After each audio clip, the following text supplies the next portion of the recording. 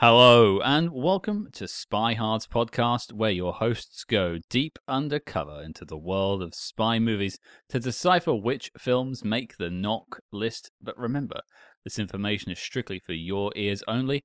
I am Agent Scott. And I'm Cam the Provocateur. And Scott, if you're not careful, I'll break all your pencils in half. Oh, I'll stick my finger in your mustard. We have a very interesting film to talk about this week. One that I think we need some expertise to help decipher. So joining us on the show, our third woman, as it were, Tori Potenza is joining the show. Film critic, horror movie aficionado. Hello, Tori. How are you doing? Hi, I'm good. Thank you so much for having me on. I can't wait to talk about this movie more. Yeah, there's a lot to unpack with this film. We probably need many hours and probably many people on the show to really get to the bottom of this film. But before we get there, before we talk about its director and all the interesting things inside of this film, I want to hear a bit more about you, Tori. Now, we stumbled upon you as you were writing a bit about Cronenberg, which is a hint towards this week's film.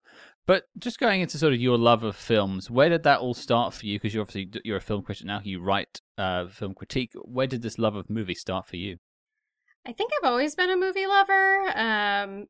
Not horror. I didn't actually get into horror till I was like in my 20s. So it's actually a little bit later in life that I discovered horror. But my parents are big movie people. They always went to the movies together. Actually, I remember when I finally watched The Fly, they were just like, oh, we saw that in a drive-in together when we went on a date. And so I was like, oh, perfect. So yeah, I mean, like Star Wars was a big thing in my household. My dad loved it, so I grew up on that. A lot of like, fantasy, kids movies, like cartoons, things like that. So yeah, I've really always been a big film fan. And I guess didn't really start thinking about it more until I was a little older and started writing about movies and realized like, oh, this is a thing I know a lot about and can use in some sort of useful way and write about it and talk about it in a constructive way. So yeah, I've been writing about Cronenberg since 2018. That's like my first series that I started. And I mean, he is one of the directors that like really got me into horror, not even because of the horror elements specifically, but because of a lot of the like philosophy and like sex and gender politics within his movies. So yeah. And what was the switch that was flipped with, I guess, horror generally and then Cronenberg specifically? Yeah, I mean, so I moved to Philly from Boston when I was like in my early 20s and didn't really know a lot of people here and was like pretty anxious and just stayed at home a lot of the time. And so I just ended up like finding a comfort in watching horror movies on my own. And body horror always seemed like something like, okay, I can deal with some horror, but like that's too extreme. Like Cronenberg is too extreme for me. But then I started watching things like The Thing and Reanimator and kind of seeing how body horror can be fun. It can be really suspenseful. And then just getting really interested in like the art behind practical effects. And then I saw Videodrome, and that was like really when a light went off in my head of just like, oh, there is like so much more going on in these movies than I think people talk about, as opposed to just being like, oh yeah, they're gross out horror movies. And I'm like, oh no, but there is so much interesting like philosophical stuff going on here. And I'm a nerd in general, like a history, like sociology nerd. So like all of these concepts and ideas coming through in horror movies were really the draw for me. And now I'm fully there. I feel like I can watch any horror movie now.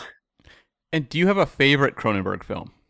Videodrome is probably still my favorite, but Crash is like slowly like eking up the list because I just think that is such an incredible movie. Mm-hmm. I feel like maybe I need to have that experience and get that first sort of Cronenberg under my belt. Well, no, not my first. I've had two actually, but like maybe watch the films that you had to sort of find my way with it, because I've never really got an attenuation with horror. It's never really sat well with me for some reason. It's like the one thing I shy away from. I don't get scared easily. I don't run away from films. I've only run out of one film in my life, and that was Brendan Fraser's The Mummy.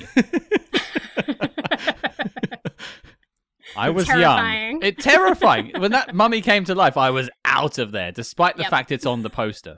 Like, yeah, I did know it was coming. It's the name of the film. But I think before, maybe we've almost fully introduced the film this week, but just talking a little bit more about film and film critique.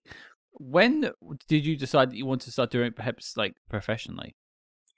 Yeah, I mean, so my master's is in history. Like I said, I'm a huge history nerd, and I mean, I mostly just love being in school and learning a lot and reading a lot, and so I kind of came from this academic background, and tried to write like film pieces here and there as I was kind of figuring out, like, I finished my master's program and I didn't know what to do with all of this extra just like brain space I had. I was like, what do I do with this? How do I like use this for something?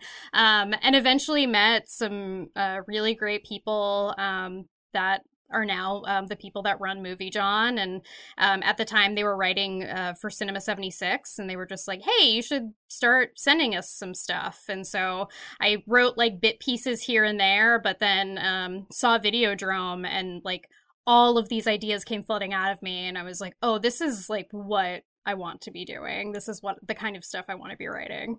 I can kind of relate to that as a English major who did not have a huge career boom in terms of jobs being offered to him with his ability to interpret classic literature. I can totally understand how you would be drawn to film, because that's kind of what drew me, was honestly my academic experiences. And talking about spy films has been kind of a weird avenue, but it works.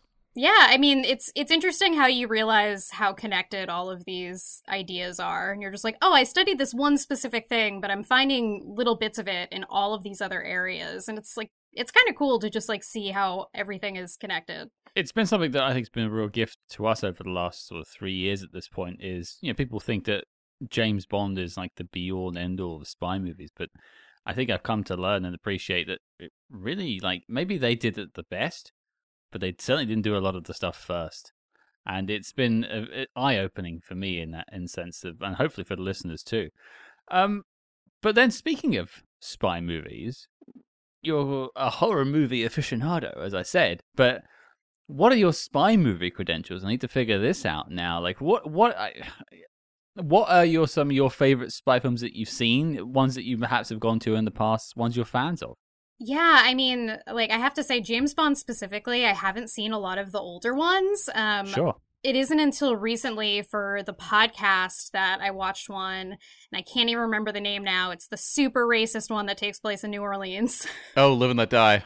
Yep. So I saw Live and Let Die, but my intro to Bond specifically was Casino Royale. One night I was hanging out with my dad and he put it on and we just had a blast watching that movie together. And then of course Mads Mikkelsen like did Hannibal and a bunch of other like weird creepy horror things. So it like worked out perfectly. But I did really love Craig's Bond because it seemed different. Like I was a 90s kid, so I grew up with like Pierce Brosnan. And I like knew like what those movies were, and I saw trailers for them even though I didn't watch them. I just kind of remember like, you know, the osmosis of growing up at a certain time and seeing those things. And Craig's Bond, I really liked just because he seemed like grittier. Like whenever I saw pictures of Bond, I was like, oh, he's just always clean cut and wearing a suit. Like what else is there? And like the opening of Casino Royale, where he's just like running through like a jungle after some guy, and he's sweating and he's disheveled and he gets beat up a lot. And there was something like, I don't know, very like humanizing about that I really loved. So I've actually only seen, I think, the first 3 of the Craig Bonds. I need to, like, watch the newer ones. Just stop. But... Just stop. Okay. Great. They make choices. They fine. definitely make Trust choices that you wouldn't necessarily expect. So I'd recommend them in that regard.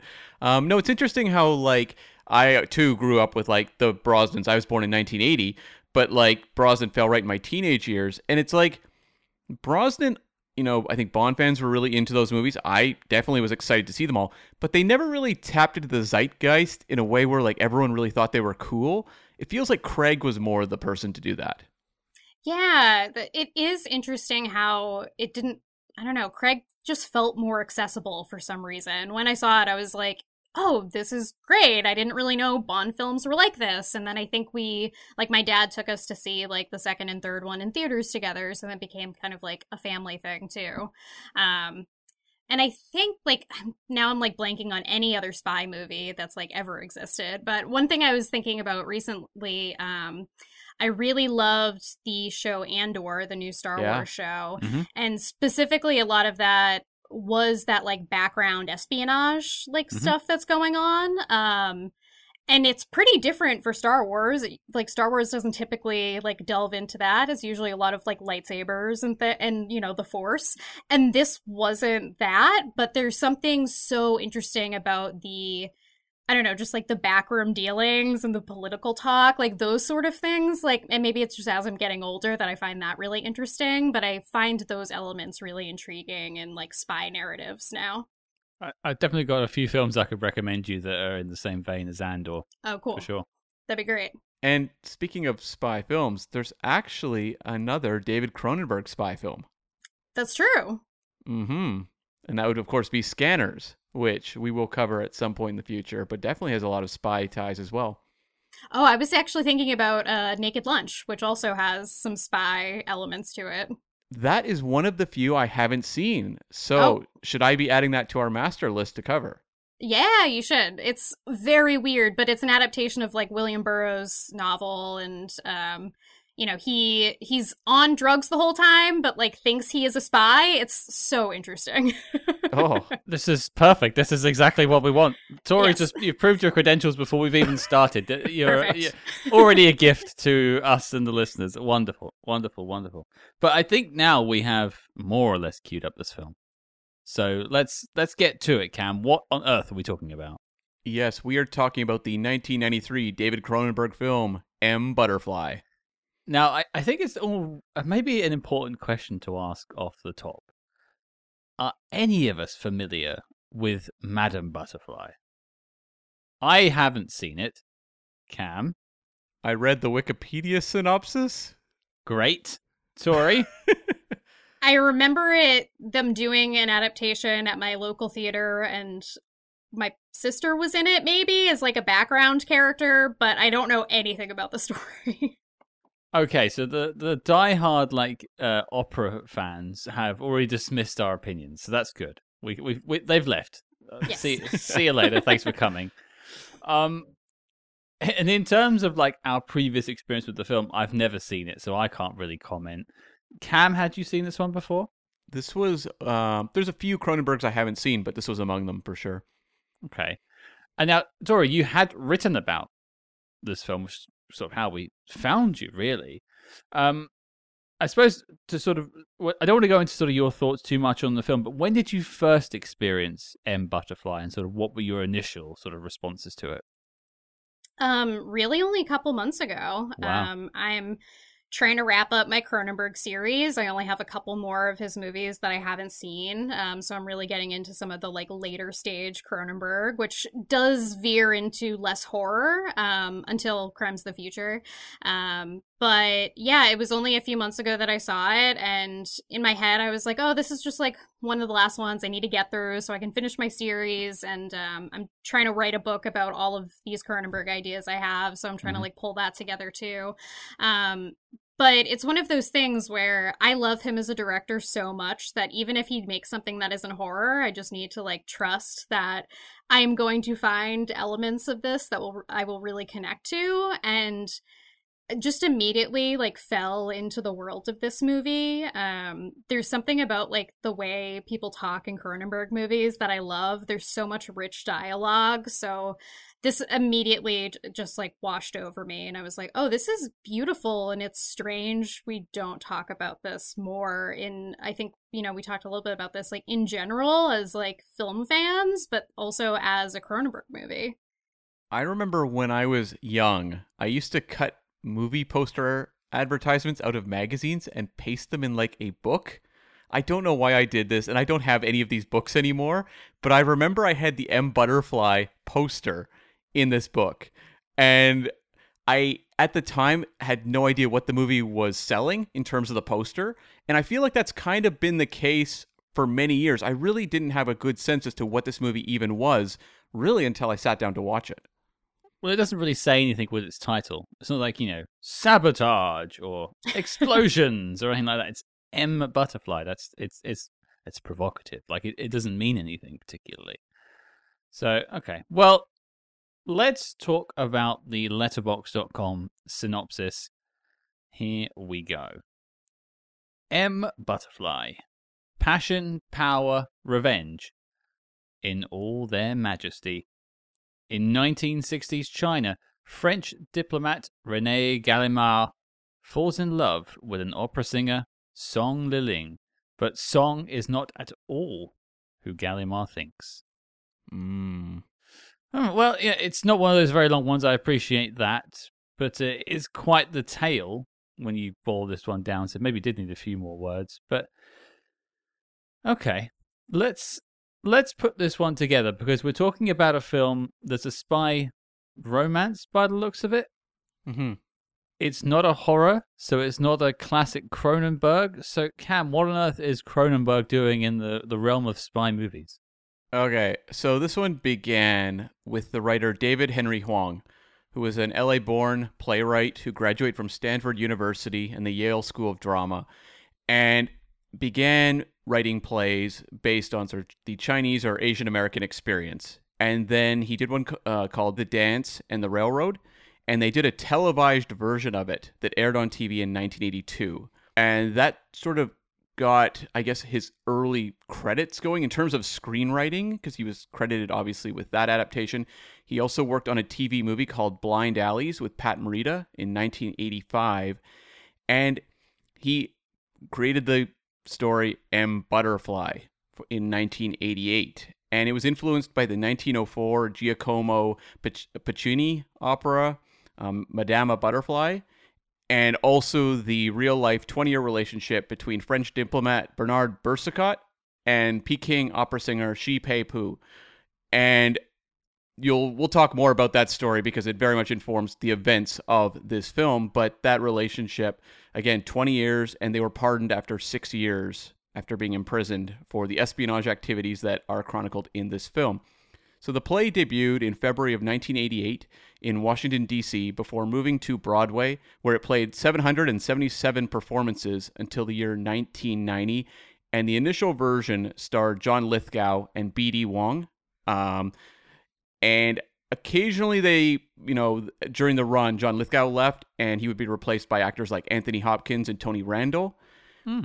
And the play was a real critical darling. It won the Tony for Best Play and Best Featured Actor for B.D. Wong. It also won for Direction, and it was a finalist for the 1989 Pulitzer Prize for Drama. So yes, the M. Butterfly play was a very big deal. I mean, it's basing a lot of it off of a highly esteemed work in Madame Butterfly, but yeah, that's a lot of accolades for a play that just sort of started in Washington D.C. and was immediately transferred over to Broadway. And also having names like Anthony Hopkins and John Lithgow, even in the 80s, maybe before the heights of some of their careers, it's still big names to have. And obviously the story attracted these heavyweights of acting. Mm-hmm. Yeah. And so, the material was so rich that film producers were very interested. And some of the people initially putting their hat in the ring to tackle it were Warren Beatty, also Milos Forman, and also Roman Polanski, among others. Those are just three of the big names that were all vying for the rights. But stage producer David Geffen, he obtained the rights and hired David Henry Hwang to adapt his play for the screen. And after the first draft, that's when David Cronenberg entered the picture and signed on to direct. He was so impressed with that first draft. Oh, so it wasn't from him seeing the play. It was more he saw the draft and then went from there. Wow. Okay. Yeah. I always got the impression it was like he saw it on Broadway and was like, I gotta tell this story, kid. No, it didn't seem like he was vying for those rights or anything. It seemed, although I have to wonder, with David Cronenberg, when you compare him just power-wise against a Warren Beatty or even a Polanski in this period, I don't know that he would have been able to compete. No, and when you said Warren Beatty, in my head, I thought this could have been Beatty. The story, I think, Beatty could have done. Mm-hmm. It's kind of weird enough for that, maybe. But yeah, I think I'm glad it landed where it did. Right. And I think most people listening will be familiar with David Cronenberg, but Toronto-born writer-director who got his start in the mid-'60s. He did a short called Transfer and a couple shorter movies about a 1 hour long, one called Stereo, Tile B of a CAEE educational mosaic. That's a mouthful to say. And also Crimes of the Future, which he would later revisit and expand upon. And it was the mid-'70s, though, where he really began to break through with horror films like Shivers, Rabid, The Brood, before becoming the David Cronenberg we all know and love, with big hits like The Fly, and then continuing onward to the modern day. This was his follow-up to 1991's Naked Lunch, which we referenced earlier. I feel like Naked Lunch and M. Butterfly back-to-back feels appropriate, but they feel like the two movies that stand a little bit outside of what people expect from Cronenberg. Yeah, I mean, I know Cronenberg always loved Burroughs. He referenced, because he started off as, I think he wanted to be a writer. He started off in like a literary background and then moved into the film school. And so I know he was always a fan of Burroughs, and I think was even skittish about doing Naked Lunch because of some of the queer themes and not necessarily knowing how to tackle them, which is interesting because I feel like then he does several movies, like this included, that have very interesting queer themes. But then also he does... after Videodrome, because Videodrome like kind of bombed when it came out, and he was heartbroken because he really loved that movie. After that, he went into a lot of adapted material, and so The Fly was an adapted piece. Crash was adapted. I think Existenz is maybe the only one from around this time that is an original, like, David Cronenberg screenplay, and everything else came from adapted work, where I think a lot of them he worked with the writers too to like help bring their piece to the screen. It's always interesting with Cronenberg in that you mentioned, Videodrome did not do well at the box office, but that's the case with so many Cronenberg movies. He's always one of those interesting cases of someone who does not have like this long laundry list of box office smashes, but because he's so impeccable and his style is so unique, he'll always work. Yeah, and then, as he gets into other movies that aren't horror, it's really interesting seeing how he, I don't know, just like takes the themes he's always been interested in and peppers them through completely different stories. Like, I remember seeing Eastern Promises with my mom when I was in high school, and not realizing until much later that I had seen a Cronenberg movie and being like, oh, I've actually seen David Cronenberg movies before, but it's, in my head, they were completely different. And then when I watched it again recently, I'm like, oh no, there's actually so much of this that does feel like a Cronenberg movie. It's just taken out of like the horror genre. It's always interesting, too, to me how he will have a hit like The Fly or like Eastern Promises, which do grab a fairly sizable audience.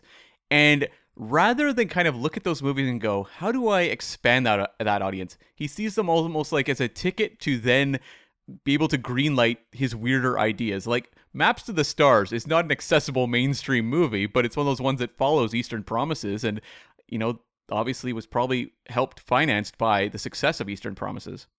I always love when people are just like, yeah, I'll take a big paycheck so I can do a weird project later on. Like Tom Noonan is one of those people that like did that a lot. Like, a lot of his acting career is just taking roles here and there so he can like finance a weird movie he wants to make. And I always appreciate that.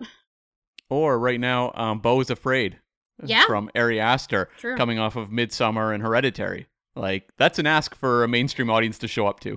Yes. I still haven't seen it, but I can only imagine. It's an experience, I will say that. And it's one of those movies I could never recommend to anyone because it's entirely specific as to whether you'll enjoy it or not, and I have no idea. So when it came to bringing M. Butterfly to the screen, they focused on shifting during the rewrites the focus away from the politics to the relationship. And this is when like Jeremy Irons came on board shortly after. This was a reunion for him and Cronenberg, having worked together on Dead Ringers. And more than 60 men tested for the Song Liling role. Alec Mapa was circling the role. He had played the character during the Broadway run at points. And at a certain point, it was decided that former Beijing opera performer John Lone was going to get the role. And I actually looked up Alec Mappa. He's one of these guys that just worked so much. He's still working today, does a lot of comedy, showed up on basically name your hit sitcoms. He was there. He showed up on Friends, on Seinfeld, had a very consistent run. So it wasn't like it was a one and done opportunity. He continued to work, but he was at one point seen as very much the front runner. I'm not surprised they went with John Lone. Now, I know he had a couple of credits, but I would have assumed that you'd want like an unknown going into this, because there's this whole gender issue with this film. I say issue, we'll get into that, but disguising one's gender and living a different life. And if you knew the gender of the actor immediately because you know them from another film, it's almost like a bit of a giveaway, I would think, from a certain perspective. So having someone who's more of an unknown to general audiences feels like an extra leg up in trying to make it more mysterious. No, I think that's very true. Often with, an unconventional character, especially in 1993, you want an actor that people don't have any baggage attached to at all. And I think that really helps them often come to life. And now this movie, they want to shoot in China, but it took them quite a while to get there. It took them 6 months of negotiation due to political unrest in the country. There's a lot of Toronto fakery going on in this movie through necessity. And they also shot in Budapest and Paris. And also notably, this was the first completely digital feature film main title sequence. So those openings with curtains, basically, the door, and then the floating images, that was the first time there'd ever been a completely digital opening title sequence. Wow, I did not know that. Okay. It's seamless stuff. It's actually really well done. It didn't feel, it feels created, but it's, something about it. Wow, yeah. And it stands out to me, too. That was a really nice sequence in the film. Yeah. I was surprised to see it, actually, because it took me a moment to be like, wait, this was 1993. And we so often think, well, Jurassic Park is the 1993 movie. And I had Terminator 2 a couple years earlier that really kicked off the digital age. But here was M. Butterfly also working in basically CG imagery in their opening credits. It's interesting as well, you mentioned the sort of filming in China and the civil unrest. One of the notes I made early on was it reminds me a lot of the Russia House, which famously was like the first Western film to film in Russia post the end of the Cold War. And it's, again, a spy love story. So I had a little note there. So it's interesting that actually there is that connective tissue there. That's a good comparison. And we talked about Cronenberg's spotty box office. This movie was not a hit. It made domestically $1.5 million. Yeah. Could not find an international release, and so its worldwide total was $1.5 million. It landed at number 181 at the worldwide box office for that year, between the French film Un Coeur, Un Hiver, starring Emmanuelle Bier, who was the female lead of Mission Impossible, and A Dangerous Woman, starring Deborah Winger and directed by Stephen Gyllenhaal, father of Jake and Maggie. Oh, there you go. Well, I maybe just to contextualize David Cronenberg just a little bit, for those who don't know much about him, unlike the two of you, is having David Cronenberg attached as a director in 1993 a big deal? Like, is that going to put some butts in seats, as the saying goes, or is it really like based on trailers and things like that really to get people in? His name will not sell tickets. I feel like it would just confuse people a little bit, especially because I guess Naked Lunch isn't really a horror movie, but he does a lot of there's a lot of interesting special effects and horror elements that he definitely uses, had used before. But yeah, the jump from Naked Lunch to M. Butterfly, which is, I would say, besides the background drop of just the horrors of living in political turmoil, there isn't really a lot of horror elements to it. So it's just a very interesting choice. Yeah, I feel like Cronenberg, he's more driven by cult fandom. Sure. And that cult of fandom likes what he does in more of his body horror types of films. So I would imagine when they started seeing trailers or posters for M. Butterfly, they didn't really know what to make of it. And I don't know how wide its release really was, if it ever kind of got beyond a smaller platform release. With box office 1.5 million, it doesn't seem to me a movie that was opening in 3,000 theaters over 1 week. So I just wonder if it was they were confused by what the movie was, and so just kind of passed it because it didn't scream, like The Fly or, The Brood or something, like one of these movies we need to track down this weekend. It's kind of like David Lynch bringing out a buddy cop comedy. Sure. This makes no sense to anyone's head. Like, what is that? I would watch that, but I think of like David Lynch's The Straight Story, which is a fantastic movie, but is like kind of like a small little character drama that doesn't have any of the surrealistic aspects of the stuff really that fans really love in his work. And The Straight Story was not like a huge home run hit, that's for sure. And the other interesting thing is the timing of this coming out, because it came out, I don't know how soon after, but right around the time that The Crying Game came out. And as we'll talk about, there are very similar themes in those movies. And so I think those two movies have also become just like linked in people's brains somehow. And The Crying Game became this movie that has, I think because it has this big reveal to it, became the movie that people remembered because of the similar like gender themes that are going on, and Butterfly just kind of like fell into the forgotten territory of film. There was quite a bit of commentary about how like The Crying Game took away from this movie's attention, but I feel like watching the two of them, this movie was never going to be an across-the-board mainstream hit. Whereas, like, The Crying Game plays, I think, very well to just an average audience showing up at a multiplex. Yeah. I can totally see how they would be swept away by the events of The Crying Game. This movie kind of holds people a little bit at a distance. I think that's kind of the dividing line. Which is, I think, a Cronenberg thing in general. Like, a lot of his movies don't necessarily feel accessible if you're just like, hey, I want to go to the movies with my family on the weekend. Let's go see M. Butterfly, everyone. And they all have like baseball hats with the M Butterfly stitched on them. Sweaters and stuff, everything. Yeah. The full merch kit. Have you got any more in the background, Cam? Yeah, I'll just mention the top 3 for the year was, number 1 was Jurassic Park, number 2 was Mrs. Doubtfire, and number 3 was The Fugitive. And just a couple of final notes I'll make. John Lone was actually displeased with the final cut of this movie and complained that they'd removed about 20 minutes of material.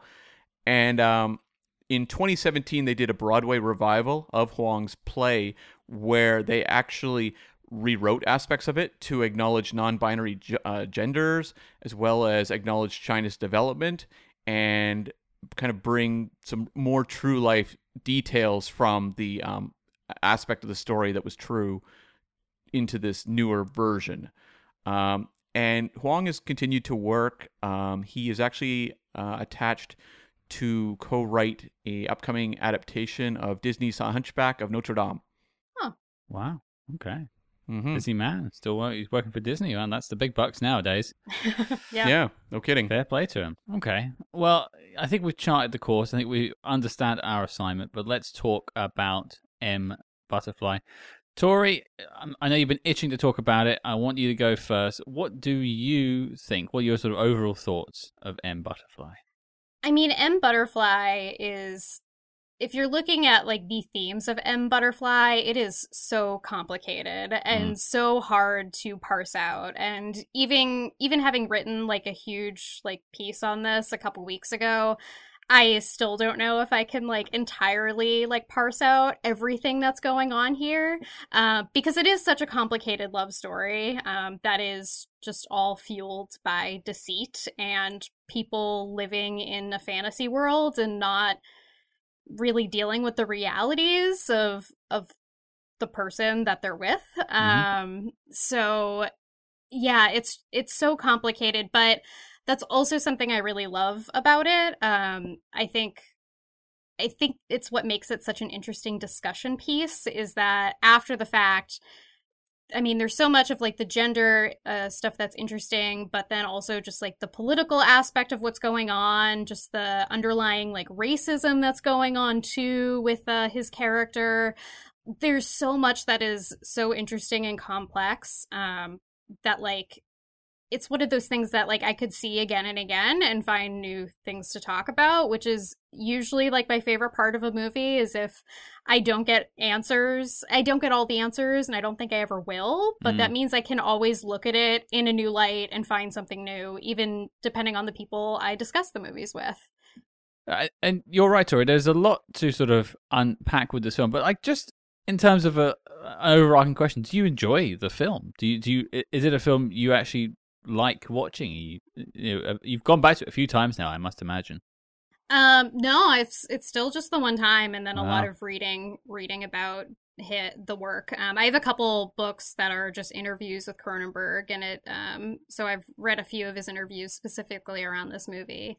But yeah, I mean, it's a movie that, like, because I've only seen it once, and didn't need to see it again to write about it, I think speaks for itself too, of just how like vivid and memorable it was. True.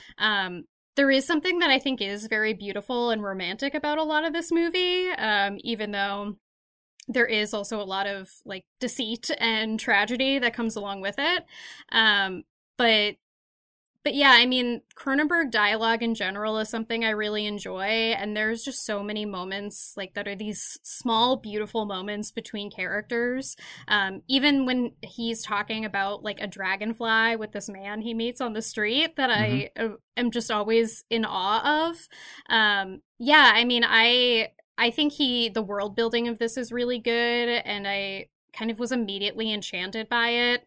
I think John Long gives like an incredible performance. As soon as he came on screen, I was blown away and just totally bought him his song. It made so much sense to me, and it made sense why these two, I don't know, found an interest in each other and were drawn to each other. Yeah, I really loved it as a Cronenberg movie, definitely, but then I think it's really beautiful and something that probably should be talked about much more than it is. What I thought was really interesting about this movie was that, like, so often with films that are released, there's kind of like the popular interpretation that will take over, say, the Twitter sphere or become kind of the dominant conversation about the movie. And then, like, a lot of the kind of different interpretations feel a little bit outside the box. Like, they have to do a lot more work to kind of bring something to the discussion of whatever movie they're talking about. Whereas I feel like with this movie, if you're to approach it from gender theory, there is untold amounts of stuff to talk about. But then you could say, well, that's not necessarily the way I want to approach it. I want to approach it from the point of view of what it's doing with Madame Butterfly and the history of opera. Countless stuff to work with. The history of China. Countless stuff. Like this movie, there's so many different angles you could take it from. And that's just really not the case with not a lot of movies that come out nowadays, or really any of the things we talk about on this podcast, where you could do like multiple episodes on this movie with different specialists bring entirely different angles on the film. And I think that's like a thing that Cronenberg is very specifically good at. A few months ago, I did a podcast about Crimes of the Future with a friend of mine, and I had written about it from the gender and sexuality aspect, and she was specifically looking at it as a movie about like politics and power. And I was like, oh yeah, like just the two of us having this like rich conversation about these like different ideas was great. And there are plenty of other like elements to that where you could take and talk about for hours too. Mm-hmm. I suppose for me, I was reading some reviews of this a couple of days ago, and I saw this review, and it really bumped me the wrong way. I don't know who wrote it, but they weren't very eloquent. But basically, it was something on the lines of, how did he not know that the other guy was a guy? Yeah. And I was like, that is not the point of this film at all. You've completely missed it. To me, it's about, it's that saying, love is blind. To me, there's a question very early on, like, are you my butterfly? As if you're like a blind man trying to find something. You're looking for love. He's in a loveless marriage, he being the sort of Rene Gallimard, played by Jeremy Irons, the sort of protagonist of the film. He's looking for love. He's looking for a connection with a human being. He's lost that with his wife, and he finds it in another human being. And he sees so much in them. He finds so much in this relationship that he stumbles upon randomly as some sort of event, that he doesn't see any of the what I guess would be red flags in terms of the spy stuff, which is all there. He's being used. He's very much aware that he's being used. He is madly in love with this person, and love is blind. The film, to me, it's proof in the pudding that you can get lost in a relationship with someone, and you will, and that's where I sort of came at it from, of just how far down the well you can really go with losing and giving your life to someone, before you wake up one day and realize that you've lost everything, including your life, by the end of this film, due to that one chance event where you bumped into someone doing a song from Madame Butterfly. And I think it's beautiful. I think it's absolutely beautiful. I was blown away by this film. I watch films famously twice for this podcast to get my head around them. I'm not very good at taking things in the first time. I need a second time to really soak it in. And sometimes I get a bit gristly that I have to watch this film twice, 2.5 hours. Good Lord, give me a break here. This film went down smooth both times. I think I could watch it again. I found so much in it that it's gorgeous. I think I want to talk about cinematography at some point. The world feels so realized. It's sort of the same as the Russia House again, I think, as well, in that sense. And I just love the delicate love story between the two. It feels so real. It feels like that could just happen to anyone. You could just walk in something and you just fall in love with someone, and it just changes your world. And it's, you mentioned that lousy review from, a while back. And it's like, this was not a movie that was particularly well received at the time, but it's one now when you log into like Letterboxd and start looking up what people think about M. Butterfly now. It has a lot more praise and a lot more interest in kind of delving into what it's saying than I think really existed in 93. Yeah, and I know Cronenberg in one of the books I read was talking about how that was the only thing that people like asked him about when the movie came out, was like a lot of men specifically going up to him being like, I don't understand like how he was fooled. And I know with casting, they tried a bunch of different people who he thought, honestly, he was like, looked too much like women, to the point where it wouldn't work, because the point wasn't that it's supposed to be this big reveal, like The Crying Game, where it's this big reveal that this person is a man, because it is all about the fact that these two just meet. Renee falls head over heels and buys into anything and everything after that, regardless of like anatomy or anything. He just buys into this love story and this fictional person that is Song. And that is something that I find really interesting about this whole movie. And it's also like, he may well have known exactly what was going on and just simply didn't care because he was in love. And that is a perfectly reasonable answer. And it completely invalidates that reviewer's point. And I mean, it was an old review from the year it came out, but still, I mean, backwards opinion of film critique, I have to say, whoever you were in 1993. But yeah, clearly did not understand what the wavelength of this film was. I just loved this film, I have to say. It really blew me away. Cam, did you give us your full sort of what you thought of it? No, I haven't. And I was just going to say, it's based on someone, a true story. And a lot of the events that we see in this movie, like even, the child being pregnant with a child, that was something that happened. And, a human being, in, the case of the diplomat spy who, was basically honey trapped in this scenario, it happened. And it happened for 20 years. So it's like, to me, the question isn't like, well, how could he fall for this? Someone, went through this experience, and the movie is translating that and paying tribute to both of the individuals involved and recognizing the human connection they have.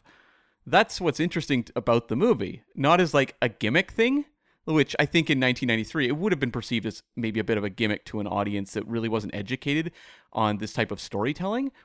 But 20 years later, this movie really holds up well. And yeah, I mean, my thoughts, I was really surprised by this movie because, as I said, I really didn't have a great sense as to what it was going in. And I kind of thought of it as sort of the outlier David Cronenberg movie. And that comes from a very uneducated point of view. And then I'm watching the movie and I'm just like, oh my God, it has all the transformation aspects you see in his work. The body horror, the entire sequence when they are on the truck being transported to prison at the end. And John Lone's character is revealing himself as to who he is by taking off his clothes, and the revulsion that Jeremy Irons is going through in that moment, basically having this, whatever fantasy he was living, kind of stripped away. I'm like, this all feels so Cronenberg. It's interesting to me that this movie is so often acknowledged as being a part of his, like a part as in distant from the rest of his work, when really it very much belongs within his canon. And I was just so sucked in at kind of the seductive nature of this movie. Like, it is slow burn. It's very, methodic about the way it tells its story. I've heard criticisms about not necessarily exhibiting kind of the human passion you might get from a different filmmaker, but to me it's much more about like the intimacy of the characters and the way that it's kind of the nuances, the little moments between them. It's not this sweeping falling into each other's arms with a soaring score kind of vibe. And to me, it just had me transfixed. It's like an hour 45 or something like that, and it just flew by. And we have watched slower paced movies that are 90 minutes that can feel like an eternity if they're not told well. This one is just beautiful to watch. Well, let's jump on over to things that we did like, which sounds like there's quite a lot of them. Tori, let's hear from you. Is something you'd like to sort of highlight about the film? Moments, characters, performances, anything you'd like to really highlight, something you really liked about M. Butterfly?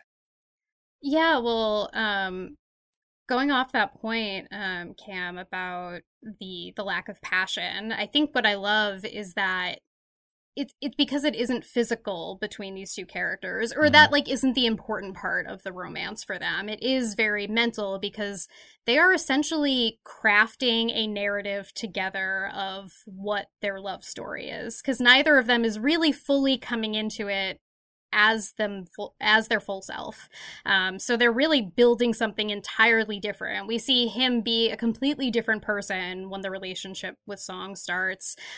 Song is, going into this because they essentially have to, because of all of the like government upheaval. So it's important that Song is a really good actor in order to pull all of this off. But even with all of these outside elements, they do just create this beautiful story together. And I think there is an element of that is just true in general about relationships, because we all transform and change as we grow, and sometimes those changes align and bring us together, and other times it means that people drift apart.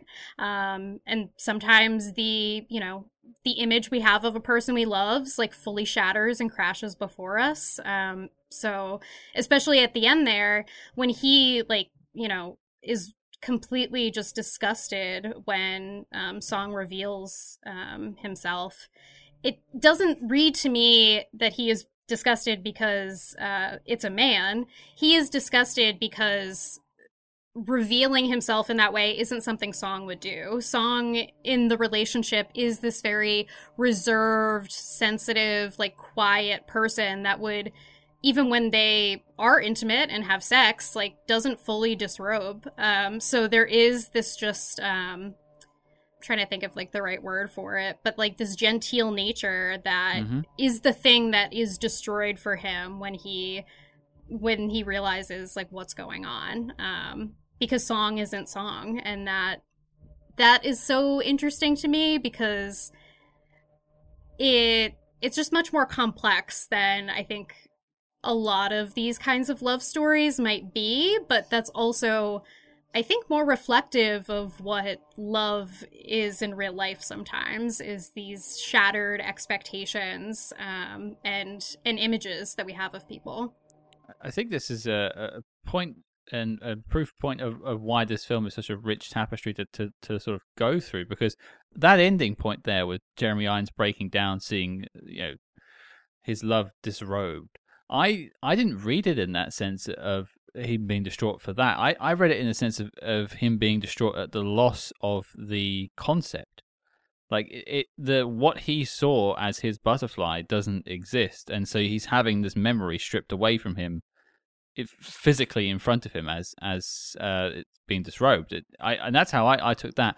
But like talking about the dynamic, I think is a really interesting thing as well, because I see it as very much like a mentor-mentee thing going into it. Like there's very much a power dynamic, like a dominant and submissive power dynamic going into it. But as you say, it's not what either of these two people are like in their daily lives. You see Jeremy Irons' character before he meets his butterfly, and he is as submissive as they come. Even in his relationship, he's very and he has like an affair again later in the film, and he's very much sort of meek when he's with that woman as well in her hotel room. But when he is with, his butterfly, he switches into this different gear all of a sudden. He becomes a different person. And literally in terms of transformations, Song Liling is becoming a different person to become the butterfly. So there is all this, again, transformation themes. But yeah, an interesting sort of dynamic between the two of them for sure. What I thought was really interesting was that like he has this very imperialist attitude Mm-hmm. about, very much informed by kind of the culture he would have been soaking up about how, Asian women should be. And he's talking about that. He's watching this opera, which obviously, David Henry Hwang is quite critical of. It reminded me actually sometimes of Black Klansman, the way that Spike Lee was tackling Birth of a Nation, the way that Hwang was kind of criticizing what is being communicated in Madama Butterfly. But you see how that sort of informs the way that he's perceiving her. But at the same time, she, I think, recognizes that he is someone who's quite intellectual. Mm-hmm. He's a spy. He's an accountant. He's driven by kind of details. And the way she challenges his perceptions is, I think, a big part of the attraction, is that she is saying, like, I am not the person that you are fantasizing I am. And I think it's that back and forth that draws him in. But he seems constantly battling with his sort of preconceived perceptions versus who the reality of the person is. And by the end, when, Song is stripping down in the band, like, there's nothing left. All he can perceive is what's in front of him at that point. Well, there's that line when they first meet, and he's professing his enjoyment of the play, and Song's like, "Well, of course you liked it. It's the Westerner's dream of the Asian woman sacrificing herself for the love that she can't have of a Western man, and how very imperialistic of you." And that sort of gets his shoulders up a little bit. He's like, "Oh, I was just saying how I liked it," but he manages to. He actually like changes his tune and he goes, "Actually, no, you've made a very valid point." And she goes, "Oh, come and continue your education in a real theatre, basically, and see a real show." And that begins his intrigue, and it all goes from there. But like a tiny little exchange of dialogue, but you learn a lot about the characters. Yeah, and it's interesting because the part that sticks out to me too is later on when he has then gotten into this position of power at work and he's like advising them on how to like deal with like the people of China. He says something along the lines of like, "Oh, well, the Chinese want to submit," because that's what he feels has happened in his relationship with Song.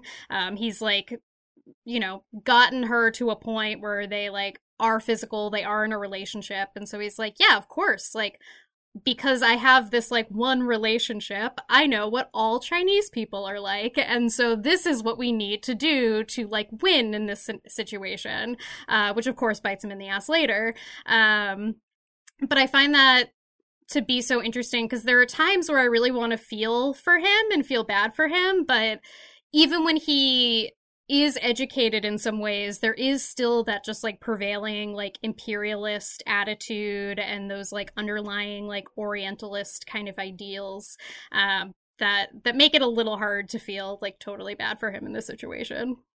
And there's always this perception of like the outsider who's wandered in and is like, I understand all of this. And that's one thing like Song keeps mentioning throughout is like just the ancient traditions or how far back China goes. And he's like, yeah. Don't worry, I got all this. He's so clueless that it completely makes sense why he's such a prime target for them to try to flip and get these documents they need. But he is so much driven by his own arrogance in terms of feeling like he understands this culture. I get the feeling that like in his own life, and you do see snippets of it like in his marriage and things like that he just feels like he's lost agency. And this relationship is a way of him to take control of his life. And it all starts to go his way because he meets Song and then he gets a promotion at work and he gets to have these two relationships running concurrently. Plus he has another like other bit on the side as well with that German consulate person, I think, or something like that. It's all sort of going his way for a while and he feels that power and he's growing in his own confidence. So and that I think just adds to the intoxication of this relationship that he fell into. Well, Cam, throwing over to you, something you want to talk about? Well, I mean, the two central performances to me are just so crucial. And I mean, Jeremy Irons, this was that period of Jeremy Irons where he was known for taking like really kind of risky roles, like because he did Damage, which was about a man having an affair with his son's girlfriend, and then he also did Lolita a couple years later, a remake of Lolita, and so it was like Jeremy Irons was known to kind of take on these challenging roles, and working, with Cronenberg on Dead Ringers, where he played twins, that's also like a very outside the box type of performance. And I think like he's so crucial here because he has a tough ask, which is that you have to feel somewhat sympathetic for his heartbreak and just complete destruction of self. And yet, at the same time, you have to be very critical of him and also acknowledge that he is a very flawed person with often very arrogant attitudes. I think that's a very tough balancing act to pull off. And yet he does it in a way that's so not flashy. Like, you can understand why there was no Oscars being showered on this man this year, because it's such like a quiet performance that it doesn't have those kind of like scream to the rafters moments that are so popular with the Academy. But it's such an intense performance. And I mean, John Lone, I haven't seen John Lone in a lot. He doesn't work, I don't think, very much anymore. I think the only thing I've seen him in that I can think of was playing the villain in the Alec Baldwin film The Shadow, which was not a great film, I will say. I think that was actually the follow-up to this movie. But I mean, he was just mind-blowing to me in his ability to just create this character of Song where I so completely bought into them as a person. But then at the end to have the stripped down version, or even the Song who's in the courtroom testifying and feels like so different to me in a way where it's like I can see the same characters there, but there's like just kind of the disguise that he's worn, and then to see him revealed where it's like they both feel the same and yet different. And I think like that's a very, very difficult thing to pull off, and John Lone does it very well, and without any sort of like trickery or anything like that in the part of the film to try to kind of build up more of a disguise. It's also important in the sense of like to do it without any sort of silliness. Like it has to have a deadly seriousness to it, which there is an underlying seriousness to the story, firstly because it's based on a real event. So like it doesn't, there's no like, I mean, you think of spy movies that have done people in drag as an example. Like I think of like Diamonds Are Forever. You get Charles Gray in as Blofeld in drag. That's completely silly, right? That is played for laughs. This is a completely different thing. This is a person who has become a different person to portray this role. This is deadly serious, and I think the film knows that and keeps that in mind at all times.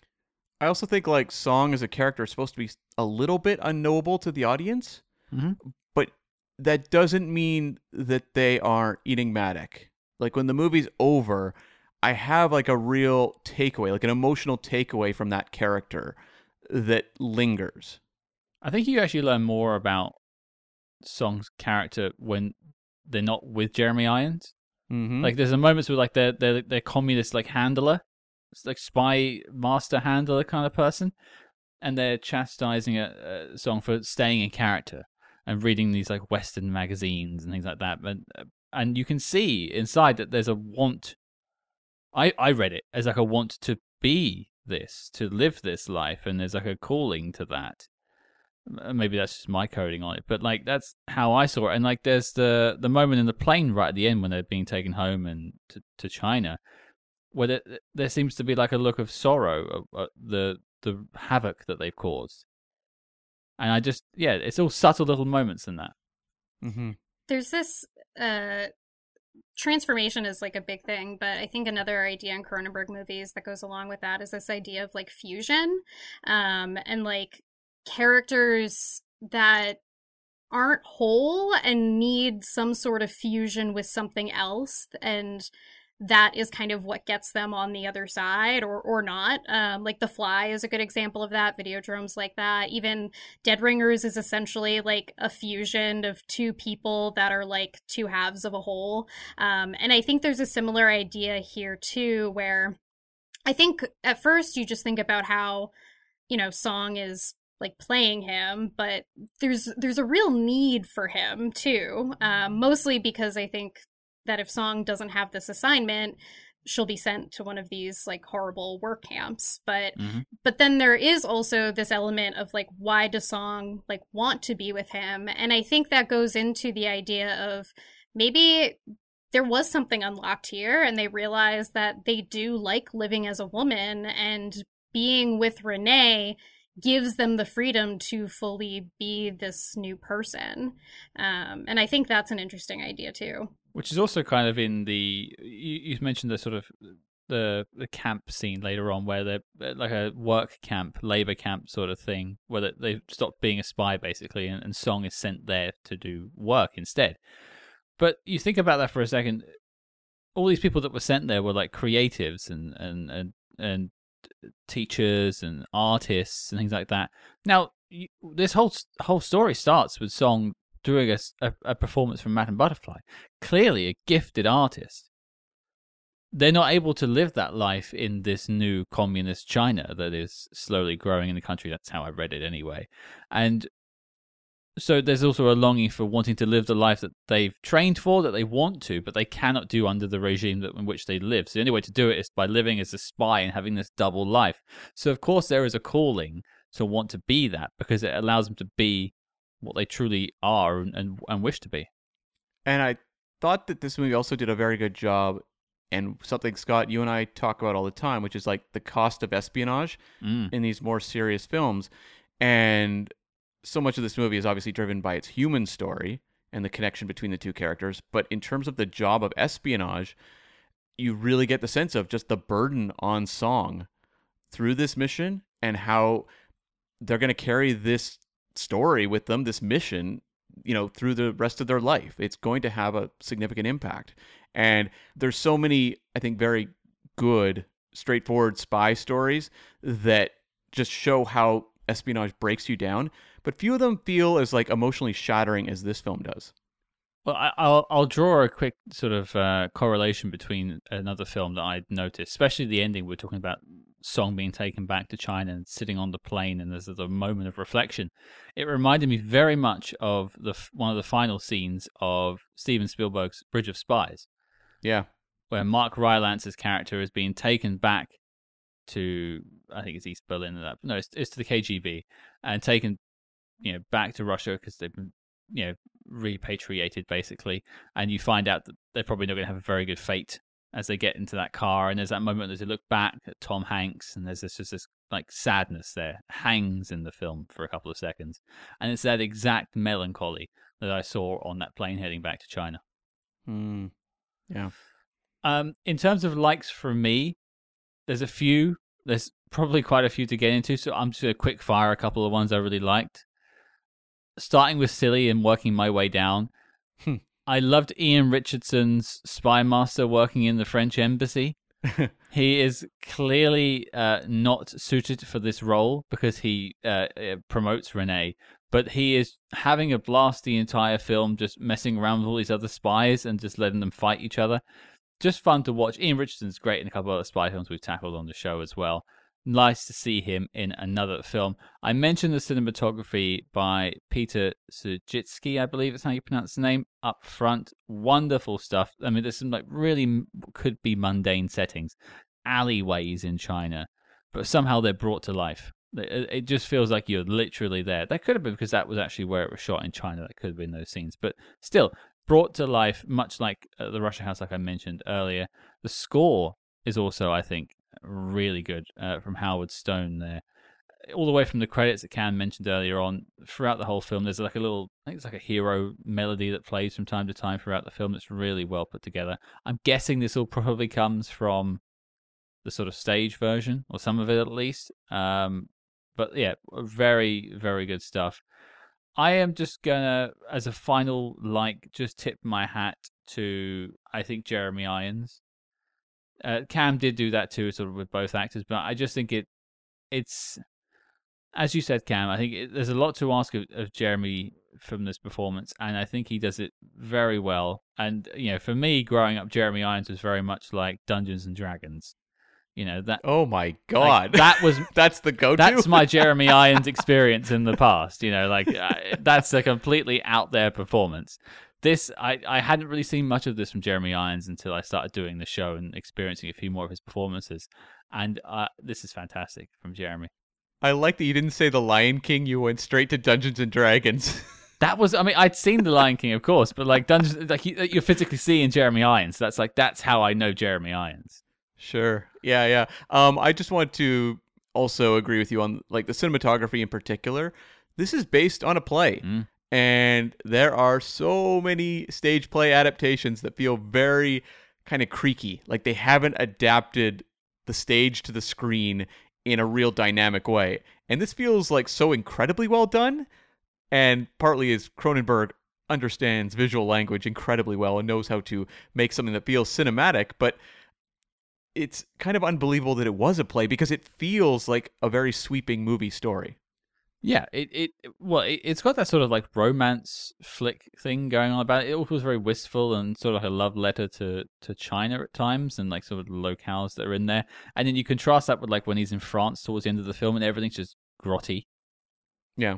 Like it's almost like there's like a slight like tint on the lens when they're in China. Like there's a little bit of like Vaseline that makes it look a bit nicer, and and then it's just horrible in Paris apparently.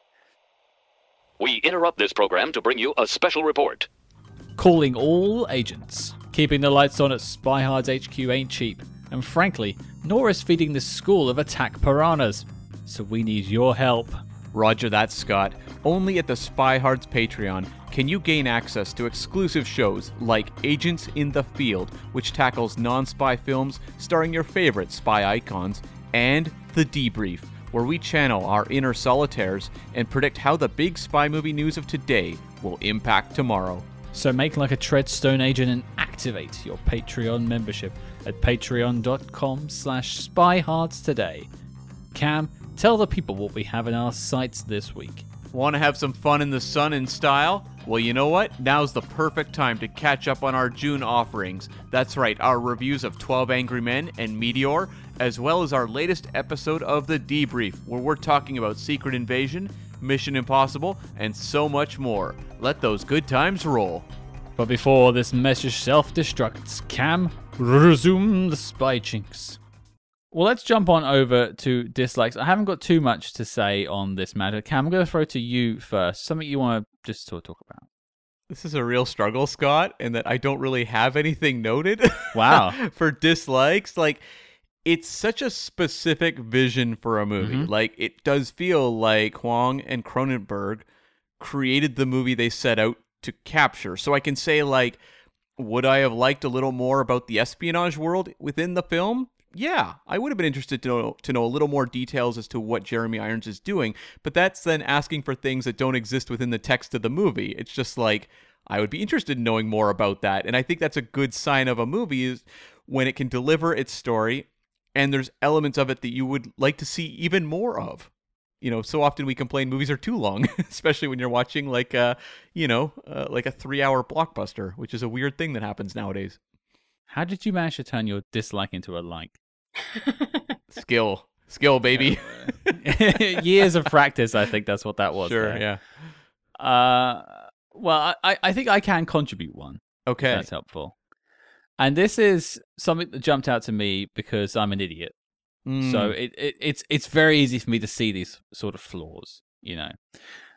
I had a little bit of trouble the first time round, better in the second time, with the film basically just assuming you'll catch up. Right. There's like a couple. It doesn't really hold your hand particularly well. Not that it should, folks. I know you're listening and screaming at me in your headphones. I'm sorry. It shouldn't hold your hand. I totally get that. But like, there's moments where like there's a time jump of like 20 years. It doesn't say 20 years later, or there's no like newspaper with the date that's different, or something to visually cue you in that time has changed. But you just kind of find out eventually that time has changed. There's a pregnancy that begins, and then immediately there's a child, and then immediately the child's gone. But this is massive time jumps in between it. You're just left to kind of figure out what happened. Totally fine. Again, we're spy experts on this show. Our listeners are all spy movie experts. We're good at deducing things. But I don't know, there could have been something in the background of something, or as I say, newspaper dates, or some sort of story somewhere that could explain it, or a diary entry or whatever, just to make it a little bit easier for the idiots like myself. the child aspect is actually a really good point to bring up because, this was based on the real events that happened. But you get the moment where Song moves away to go give birth and then brings him back the child. And just from an espionage point of view, that's a fascinating part where you have Song saying, I need a baby with basically blondish hair. And they set out to achieve this and make this happen. I mean, that's not the sort of thing we're going to stumble across too often in spy movies going forward, I would have to imagine. But you get the moment of Jeremy Irons with the child, and you can see that it's had an impact on him meeting it for the first time. And yet, there's never a moment later where he's like, so how's the kid doing? Yeah. There's never a sense of what happened to this kid? Are they still around? I don't know. Visiting a relative? I don't know. Where have I been sending these cards to every year? What's been going on? Was there a birthday party at any point? No? Okay. Do I owe it allowance? What's going on? Yeah. Okay. Does it like opera? I like opera. Yeah, I mean, it's a tiny critique, and again, it's based on a real story, so it's kind of hard to pick flaws in the story because it's based on reality. I suppose I'm picking more flaws in the fact that this real life person fell for the story in a sense, but yeah, just as a viewing experience, a tiny bit jarring. Now I'm just thinking of Baby's first opera makeup kit, has all the little It's got the little lipstick and then a mirror which has a very sharp edge for some reason. Yes.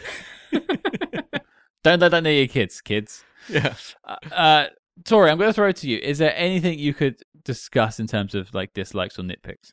Yeah, so now thinking about it, I was thinking about how Cam had mentioned that there's 20 minutes that are cut out of the movie, and I was wondering since John Lon seemed to be upset about that, if that is more just time with Song, because I do think that so much of the movie is focused on Irons' character that although I love all of the time that Song is on screen, I think I could have used more time with Song, even if it's not substantial, moments that maybe tell us more about that character. But I just think Song is such an interesting character that I want to spend more time with her. So I think more of those little moments of just watching her kind of without Renee and seeing, what she's doing, I think that maybe would be something that's good for the film. But Cronenberg is a guy that barely goes over 90 minutes most of the time. So the fact that this is an hour 40 something is even him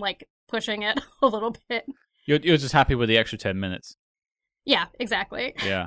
I actually, an excellent sort of suggestion, and maybe this is where the 20 minutes were, but very early on, you see Song in a theater, a Chinese theater doing a Chinese play, and you see all the behind the scenes. It's all very fast action behind the scenes, everyone getting ready, changing costumes, as happens with stage performances. It's all a mess backstage.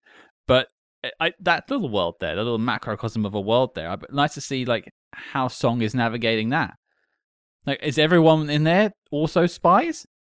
Are they all on board with it? Or do they all know what's going on? Or is that why the Song's kind of tarped off at the back? What's all this? That would have been an interesting maybe 5 minutes. Well, I was thinking of when Clint Eastwood made Flags of Our Fathers. What a jump. Yeah, what a jump. With the the Iwo Jima battle, right? Where he was so fascinated making that movie that he then turned around and made Letters from Iwo Jima, telling it from the Japanese perspective.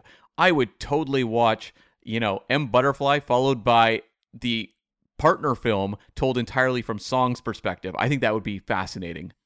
Yeah, I'd be on board. Well, I like this film, so of course I'd be on board. Yeah.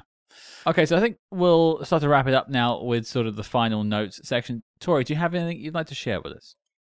I mean, most of it's just more musings on how much I love everything about this movie. I think one thing I find really interesting is knowing now that a fair amount is shot in Canada is really interesting. And I'm saying this as an outsider and someone who hasn't even been to Canada a lot, but one of the things I love about Cronenberg is specifically how he shoots Canada. It's in a way that I've never really seen other films set in Canada shot. So the fact that he's able to then transform it into an entirely different country, I find very fascinating. And then I also just think that one thing that I really love about Song's character especially in that first meeting, is how much she pushes back on Irons. There's a line that I now think about all the time, which is she says, "How can you objectively view your own values?" And that's something that just has stuck with me since the movie. And I just now think about it all the time. And I think especially like right now, it's actually like in the US, Asian American and Pacific Islander Heritage Month. And so it, I think, is a good time to kind of reflect on some of these ideas around identity and like cultural values and also like cultural appreciation.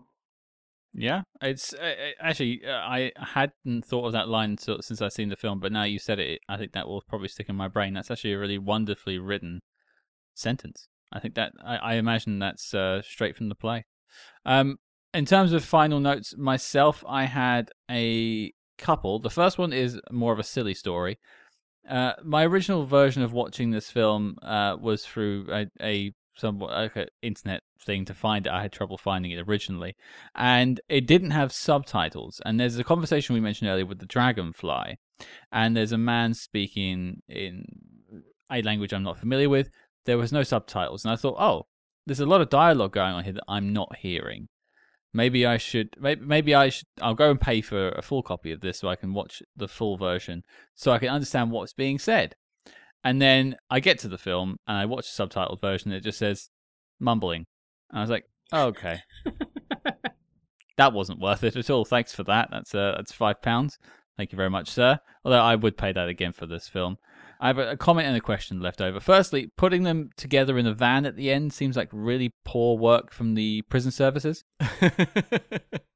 Dramatic license. Yeah. Yeah, I'll take it at that, but that seems like it's going to break some like operating procedures there. It's probably against the law, I would say. And in terms of a question I had for everyone, and we started at the top by saying none of us have really seen Madame Butterfly, the actual play itself.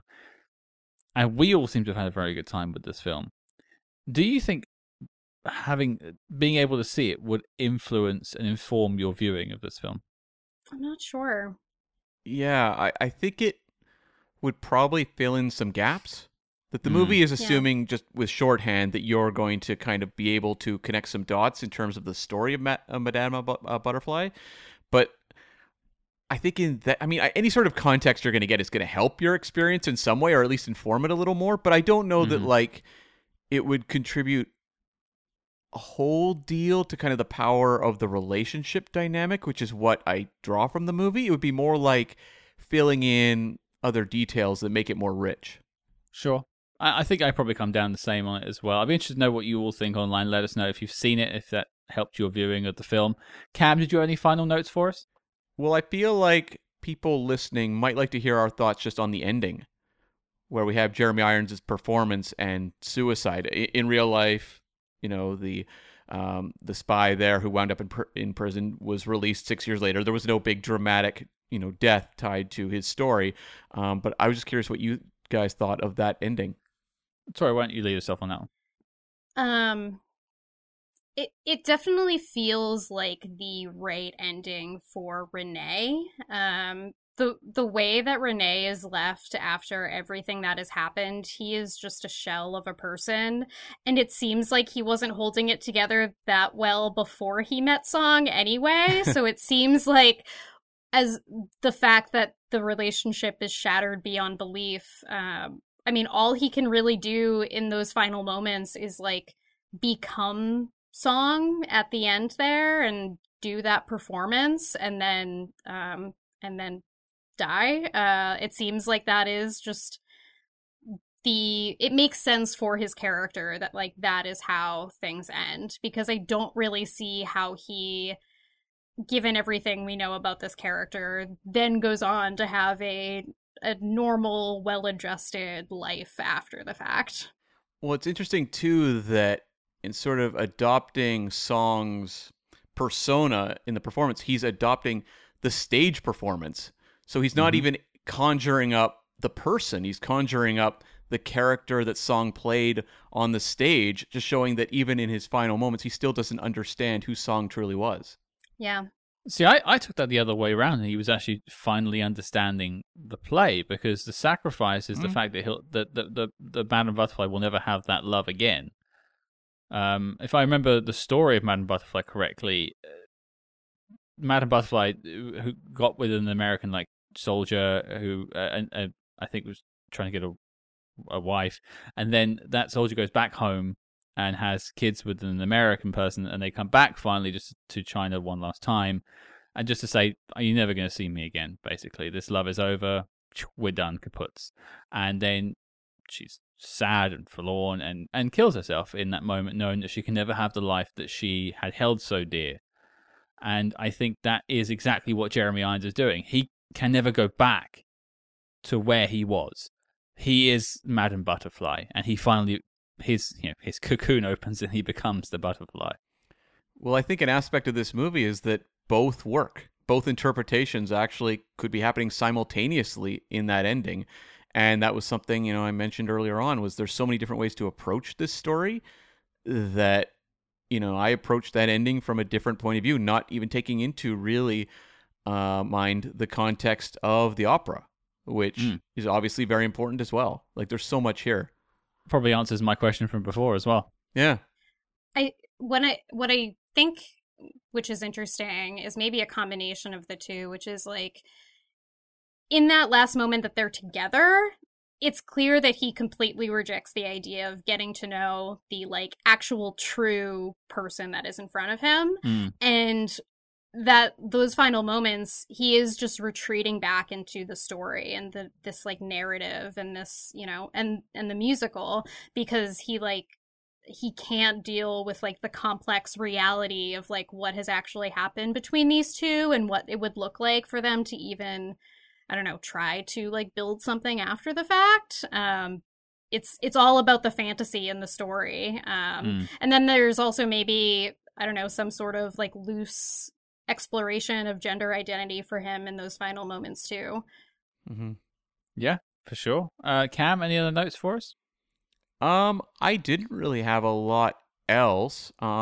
Just that this is a beautiful looking movie, and I think there should be a 4K out there. Oh yeah, and hopefully it happens. The problem is with a movie like this, it doesn't have the fanfare behind it demanding these releases, but it would be very nice to see M Butterfly given like a 4K Kino or Criterion or something like that. Between Tori's writing on this film, this podcast coming out, we can start that movement. Yes. There you go. We put the M in M Butterfly right now. Oh, I did have actually another note though. In terms of Spycraft, I like the moment where they were debugging the room and basically giving false information into little mics. Yeah. And just being like, well, this is going to mess with them. The movie doesn't have a lot of espionage-heavy stuff. That's the Ian Richardson stuff. Yeah. It's just having fun with it. He's just messing around the whole film, yeah. Yeah, but there's enough little like spy moments there that I think are a lot of fun. Oh, this is definitely far more a spy film than some of the films we've tackled on this show. Undoubtedly so. No, not a problem there. Well, okay, it's the final question of this show, the knock list. Can we have a guest? Can you just talk Tori and our listeners through exactly what the knock list is? Yes, the knock list is our tortured acronym for Need to See Official Classics of the Spy Hards podcast, where every week after we watch a movie, we debate whether it belongs on the list of all-time great spy films. Some ones that have made it on the list, Goldfinger, the Daniel Craig Casino Royale made it on, as well as things like North by Northwest, the Saoirse Ronan film Hannah, 3 Days of the Condor. It's a wide assortment of spy films on there, so that's kind of the idea, and we will, I think, vote on whether M. Butterfly belongs in that esteemed company. Absolutely. 3 votes. So, Tori, you're the guest. Guests always get the first vote. Yes or no, do you think M. Butterfly deserves to be on a list of the best spy movies ever made? Well, I am not a spy movie expert, but Nor are we. From more so than I am, though. From my perspective, I think yes, and that you might have examples of other movies doing this really successfully, but I think as far as the emotional and human aspect of like just what this kind of like deep undercover like spy work can do to people and the effect it has on people potentially, I think is very fascinating to explore. Okay. That's 1 yes. this it's all to play for, really. It really depends on what happens on the second vote then, Cam. So it's over to you, sir. What do you think? It is a yes for me as well. I think it's interesting in that this movie is, I think, perceived as more of a relationship drama, but it is also like one of the really great intimate like explorations of the cost of espionage. It's just not doing it in the kind of the flashy spy movie way that I think people often associate with entries in the genre. This is kind of maybe an oddball candidate for the knock list, which is what makes it really valuable. We want the list to have all sorts of types of spy films, and I think I like the idea of a little Cronenbergian weirdness being on the knock list. I think that's really cool, and this movie deserves more attention. Well, there you go. 2 yeses. So my vote is completely useless, but you're going to hear it anyway. It's an absolute yes for me. From the first viewing, I knew this was making the knock list. I mean, Cam, you're right. It's an unconventional spy film. But that's what we do here is unconventional. We are not formulaic in any sense when it comes to our very long search of the best spy movies of all time.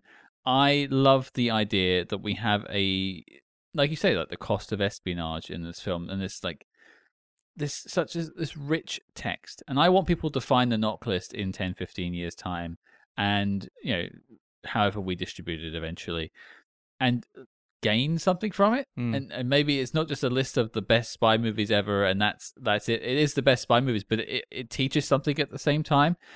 Some of the sort of oddball things we've got on there, like Ghost in the Shell, the original version, that's a very oddball choice, but it tells you a lot about espionage. It's a very different type of spy film, and a very human connection, despite the fact that they're all cyborgs.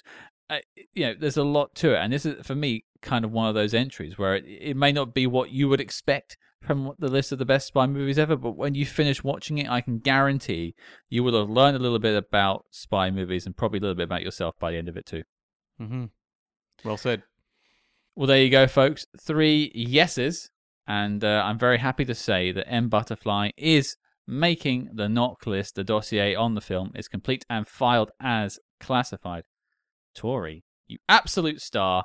You have ventured onto the podcast as the Cronenberg expert, and not only have you guided M. Butterfly onto the knock list, but you've also given us another film that we're going to add to our list to tackle as well. So you're a double gift, if anything. Oh, well, thank you so much for letting me talk about Cronenberg and pretend to be an expert. It's one of my favorite things to do. It wasn't hard to convince you to talk about Cronenberg. I think I got half the email out, and you're like, "Yeah, I'll do it. When do I start?" But yeah, we'll have links in the show notes below to everything, of course. But for the listeners, where can they find more from you online? I believe you have a podcast as well. Yes, we are on indefinite hiatus because I have just been too busy and there's a lot of research that goes into it. But I am the co-host of the Killer Bees podcast, and we profile different B-movie stars. We've done people like Pam Grier, who is amazing, Yaphet Kotto, Meiko Kaji, tons of people that we love. But you can find my writing at Movie John. I'm a staff writer there. You can also find me on Twitter, Instagram, TikTok, the Neon Banshee, and yeah, I have some stuff coming out soon. I have a Pride Month piece I'm really excited about for June, and a video essay that I made with a bunch of amazing people, and those will be coming out later this year too. Very nice. Wonderful. Well, we'll have links to everything in the show notes below.